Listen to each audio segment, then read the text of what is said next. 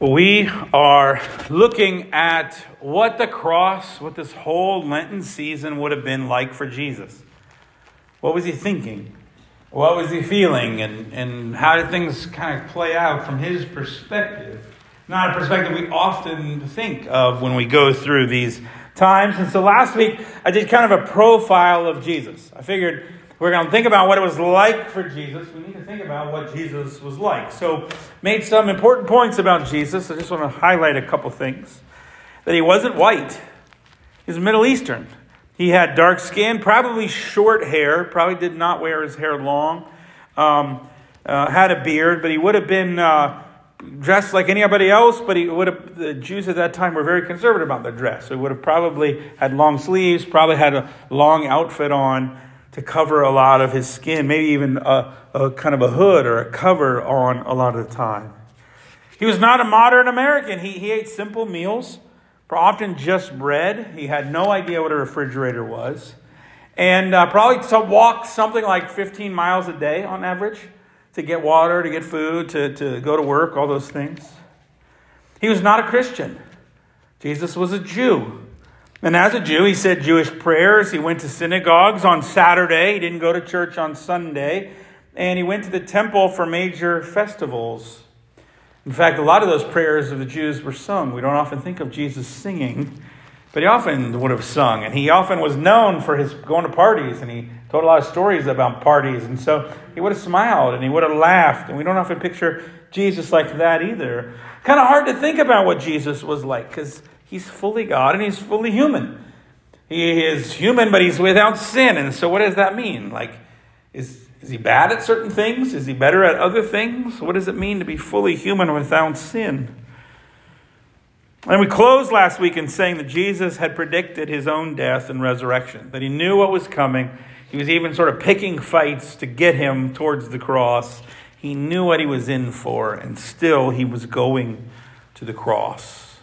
And today I want to look at a story that happens just before Holy Week. We don't have an exact timeline, but right before Jesus goes through Palm Sunday, he goes to this city of Bethany, and he has a friend there named Lazarus who has died, and he raises him from the dead. And so that's the story I want to pinpoint today because I think it shows a lot about the emotions of Jesus and also shows a lot about Jesus as he's coming towards the cross. Now, interestingly enough, I just preached this text not that long ago. I was starting to study for it this week, and I was like, hey, I really remember a lot about this passage. And then I remembered, I did some stuff on John in 2022. So some of you weren't here for that, and some of you may not remember it. If you didn't, it's okay. I didn't either, right? But this perspective of Jesus, I think, is important. And this week in my study, I found a couple things out about this passage I had never seen before that I think are pretty powerful and pretty important. So to begin, we got to know the players and we got to know where we are. We're in the town of Bethany. Bethany is real near to Jerusalem. Okay, so if you went from Jerusalem to the east, up the Mount of Olives and kind of down the other side, about 2 miles from Jerusalem proper was the city of Bethany. So it's kind of a suburb. Okay, and if you walk 15 miles a day, 2 miles is nothing.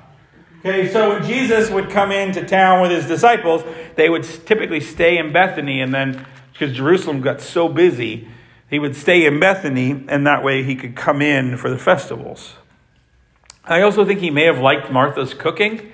Okay, he seems to go there a lot and seems to like the place. So we have another incident of Mary and Martha, right, where Mary is sort of the younger sister that's like into her emotions and feelings. Okay, so she wants to be with Jesus, and Martha is sort of the type A, eldest sister that wants to keep everything in line, and she's working in the kitchen. Everybody remember this story? Okay, she gets mad at Mary, but there's sort of this combination between the two of them. And so Mary gets so caught up in her feelings that she sometimes kind of misses out on what needs to be done. But Martha also gets so caught up in what needs to be done, she misses out on some of the feelings and experiences. But the key character here is the character of Lazarus. He is the brother of Mary and Martha. And we are told that Jesus loved him. It's an interesting phrase because it doesn't really get used a lot. But specifically, in a special way, Jesus loved Lazarus. Now, kind of interesting to read about Lazarus, because a couple of things about Lazarus. Again, Jesus seems to have some kind of close relationship with him. They're best friends or something. He really loves Lazarus. But we don't know what Lazarus does professionally. Most of the characters in the Bible, we're like, oh, he's a carpenter, he's a zealot, he's a tax collector, whatever it is. Okay? Lazarus, we have no profession. In the entire Gospels, Lazarus does not speak ever. Lazarus has no speaking at all in the entire New Testament. Okay? And it's really kind of interesting that normally in that society, you would list the man first and then the woman. Right? You'd list the brother and then the sisters. But in this case, it's always Mary and Martha, or Martha and Mary, and their brother Lazarus. It's kind of a weird description. And so people have wondered sort of why this is. But I had a friend that preached this text a few years ago and was sort of wrestling with this. And one of his thoughts, and we can't prove this, but it does make some sense, is I wonder if Lazarus had special needs. In other words, I wonder if Lazarus had Down syndrome. And so he doesn't have a career, and he's listed after his sisters, and maybe Jesus loves him because if you've been around somebody with Down syndrome or something like that, they tend to be like that. You know what I mean? They tend to be sort of like Martha, and the way everybody's mourning so much or is gathering together. Lazarus is a special guy. I don't know that he had Down syndrome or something like that, but it's kind of an interesting to think about, and it does make some sense of a little bit of the oddity around the description of Lazarus. So, Mary and Martha send word to Jesus that Lazarus is ill. We are in John chapter 11. You may want to follow along in your Bible or on your phones. But it's kind of a long passage, so I'm going to read some of it. I'm going to tell you some of it. They use the word that he's ill. It means gravely ill. Okay, and gravely ill means he's dying. Okay, they send word to Jesus that Lazarus is deathly ill. But Jesus has a funny reaction. Let me read it. John 11, starting in verse 4. But when Jesus heard it, he said, "This illness does not lead to death. It is for the glory of God, so that the Son of God may be glorified through it." Now Jesus loved Martha and her sister Mary and Lazarus. So when he heard that Lazarus was ill, he stayed 2 days longer in the place where he was. Now, this is really funny to me. Okay, number one, he says, this illness doesn't lead to death. Well, Jesus is wrong. It does. He dies. Okay, now he knows he's going to resurrect Jesus, you know what I mean? So, but really, like to the disciples, they're like, well, Jesus got that one wrong. And then look at this odd phrase. Like, John tells us, he loved them. So he waited 2 days. What? Right? Like if you love them, go. If you love them, why didn't you already know he was going to be sick and already be there? Like if you love them, why are you waiting? That is a weird phrase. Go. He goes on, he waits. And then eventually he tells the disciples they have to go to Bethany because Lazarus has fallen asleep. And the disciples say, well, if he's fallen asleep, he'll wake up. And then he finally says, no, Lazarus has died. We need to go. Why does he wait? The disciples, by the way, don't want to go because the last time they were in Jerusalem, they sought to stone Jesus. Okay, and so they have this whole debate on. They don't really want to go with them. In fact, Thomas, in verse 16, so Thomas, called the twin, says to his fellow disciples, let us also go that we may die with him. Like they had this sense, if we go back to Jerusalem, they're going to stone us. And they're like, well, if we're going to go get stoned, let's go. Let's go with him. If Jesus is going to go, if he's determined, we're going to go with him. So let me pick up the story in verse 17. Now when Jesus came, he found that Lazarus had already been in the tomb 4 days. Bethany was near Jerusalem, about 2 miles off. And many Jews had come to Martha and Mary to console them concerning their brother. So when Martha heard that Jesus was coming, she went and met him, but Mary remained seated in the house. This is their dynamic. Okay, this is how they work. Every time there's a funeral, every time there's a death, don't the family dynamics come to the surface? Okay? All over the place. Martha said to Jesus, "Lord, if you had been here, my brother would not have died. But even now I know that whatever you ask from God, God will give you." Jesus said to her, "Your brother will rise again." Martha said to him, "I know that he will rise again in the resurrection on the last day." Jesus said to her, "I am the resurrection and the life. Whoever believes in me, though he die, yet shall he live. And everyone who lives and believes in me shall never die. Do you believe this?" She said to him, "Yes, Lord, I believe that you are the Christ, the Son of God, who is coming into the world." So Jesus finally arrives. Lazarus has been in the tomb 4 days. Jewish belief was that your soul hung around for 3 days. And during that time, you could possibly be resuscitated, revived. But after the 4th day, the soul had left. So we're past the time when he should be able to get back up. Martha, the busy sister, the type A, she goes to him. And what does she say? "Lord, if you'd been here. Lord, if you'd been here." And then Jesus carries on his journey and he gets closer. And Mary comes to greet him. And picking up in verse 32, "Now when Mary came to where Jesus was and saw him, she fell at his feet, saying to him, 'Lord, if you had been here, my brother would not have died.'"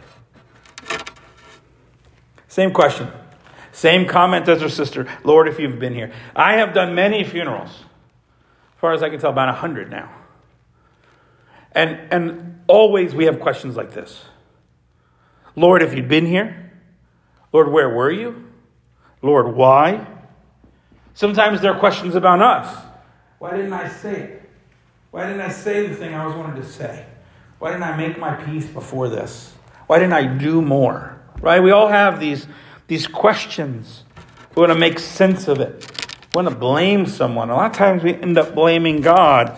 We want to assign guilt. Maybe it's to ourselves that we didn't do enough or we didn't say enough. Maybe it's somebody else. Maybe it's the doctor or all kinds of things. We have all these things that we do. But what you know, Jesus doesn't answer that question at all. Jesus doesn't even address it. Right? Like, well, why was he late? Well, he hung out on purpose and was late. And when they ask him about it, he does not even answer the question. As many times I've done funerals, people ask all those questions. There was never good answers to any of those questions. Never. Listen to what Jesus does do. Verse 33. "When Jesus saw her weeping, and the Jews who had come with her also weeping, he was deeply moved in his spirit and greatly troubled. He said, 'Where have you laid him?' And they said, 'Lord, come and see.' And then the famous short verse of the Bible, Jesus wept. So the Jews said, 'See how he loved him.' But some of them said, Could not he who opened the eyes of the blind man also keep this man from dying?" So they're troubled by it. The Greek word for weeping here, I don't like to do a lot of Greek words in preaching, but there's a couple really important ones in this passage. The Greek word for weeping is actually the word for like the shape of a tear, like a teardrop. And so when it says he wept, it means physically large teardrops are coming out of his eyes. In fact, there's some suggestion in Greek that this word is just for fluid from the face. In other words, have you ever seen somebody cry so much that they have spit or they have snot? Like when we say weep, I mean Jesus really wept. You got to get this picture. Jesus doesn't just cry a little bit. His eyes don't just water. He is weeping. He is sobbing. Okay? Jesus weeps twice in the Gospels. Once for a city and one for a person. One time he weeps for Jerusalem. One time he weeps for Lazarus. And that's pretty amazing, isn't it? Not that Jesus weeps for like the world. You know, he doesn't just weep for he weeps for a location, a particular place, and he weeps for a particular person. Not all of humanity, not all the world. He weeps for Lazarus. And in the passage, it's kind of clear that he also weeps not just for Lazarus, but he weeps because of the people around him. He's moved by the people that are with him that are also weeping. He weeps not just for Lazarus, he weeps with them. And funny enough, he weeps for Lazarus even though he knows he's going to raise Lazarus from the dead. Right? He's weeping for somebody he knows in like a half hour he's going to talk to. Okay, that's how much Jesus identifies with grief and loss here. Now, verse 38. Then Jesus, deeply moved again, came to the tomb. It was a cave and had a stone lay against it. Jesus said, "Take away the stone." Martha, the sister of the dead man, said to him, "Lord, by this time there will be an odor, for he has been in there dead 4 days." Jesus said to her, "Did I not tell you that if you believed, you would see the glory of God?" So they took away the stone. Jesus lifted up his eyes and said, "Father, I thank you that you've heard me. I knew that you always hear me, but I said this on account of the people standing around, that they may believe that you sent me." When he had said these things, he cried out in a loud voice, "Lazarus, come out!" The man who had died came out, his hands and feet bound with linen strips, his face wrapped in cloth. And Jesus said, "Unbind him and let him go." Now, another Greek word that is so important to this passage, and this I had never heard in my life till this week, and I think it's amazingly interesting, is there's this phrase that says Jesus was moved. It's earlier that he's moved in spirit and greatly troubled. And then in verse 38, what I just read again, he says he's deeply moved. And it's a really weird Greek word. If you look it up in English translations, they do all kinds of things with it. But the word is actually a sound. Okay, the word is literally a sound. Some translations say groan, but the word actually is snort. Okay? Jesus snorted. And there's a particular kind of snort. This is actually an equestrian term. Okay? It's related to horses. Okay? I don't know if you've ever been around horses when they get mad or they get stubborn. Okay? But a horse will let out a major snort and it'll stomp their feet. My daughter rides Clydesdales. And I'm telling you, like the Clydesdales are the big horses. Okay? And when a Clydesdale doesn't want to do something, it doesn't do it. You know what I mean? Like you got to be really experienced. You got to really know what you're doing to make a Clydesdale listen to you. They're just so big, right? But so this horse, this word literally means snort like a horse. It means to snort. It's a snort like a horse. It's an anger. I always thought Jesus gets sad again. That's not what this says. This actually is used for anger. It's also used for stubborn. It's used for resolve. Okay, it's used when Jesus sternly warns people or admonishes people. It has to do with anger. So we saw that Jesus wept, and he gets so sad when he looks in the face of death and grief and the effects of sin in this world. But I want you to know that Jesus also looks at it and he gets angry. He snorts, he growls. It's almost a growl probably. He gets angry when he sees the effects of sin and death. By the way, grief is always a mix of emotions, right? When we talk about it like stages, that's not really how it works. It's this jumbled hodgepodge of anger and depression and denial and regret and joy and laughter and weeping. I mean, it's all of that. If you go through all that, that's it. If you go through grief and you feel all these feelings and they come at you in waves like that and mix together, yeah, that's how it is. That's how it was for Jesus too. But this is such an important moment in the Gospels because it's like Jesus growls and gets angry and he puts his foot down and he's like, no more death. And it's like at this moment, Jesus suddenly has this resolve and this pointed, he's been heading there, but in the Gospel of John, it's this major turning point where Jesus is like, okay, this is over. And he knows that he's going to have to go through that. But he also knows he's going to defeat that. Everybody understand that? He's not just sad. He doesn't just weep with you. He's angry that death is there. And he's going to do something about it. Now, what they used to do is they would take the bodies of the deceased and they would wrap them in cloth. They would put lots of fragrances on there to try to cut down on the smell. They would put it into a grave and they would seal it so that animals would stay out of there. And then after about a year, when the body had majorly decomposed, you would go in and you would gather the bones, normally at this time, to put into like an ossuary. It's a little box. And the box was made for every person. And it's basically the size. You could tell the age of somebody who passed away a lot of times because the box is the size of your femur. Okay? Because that's the longest bone in the body. So that's how long the box has to be. So you would leave the body in there. So they've done this with Lazarus. They've wrapped him all up. He's sitting in there, decomposing.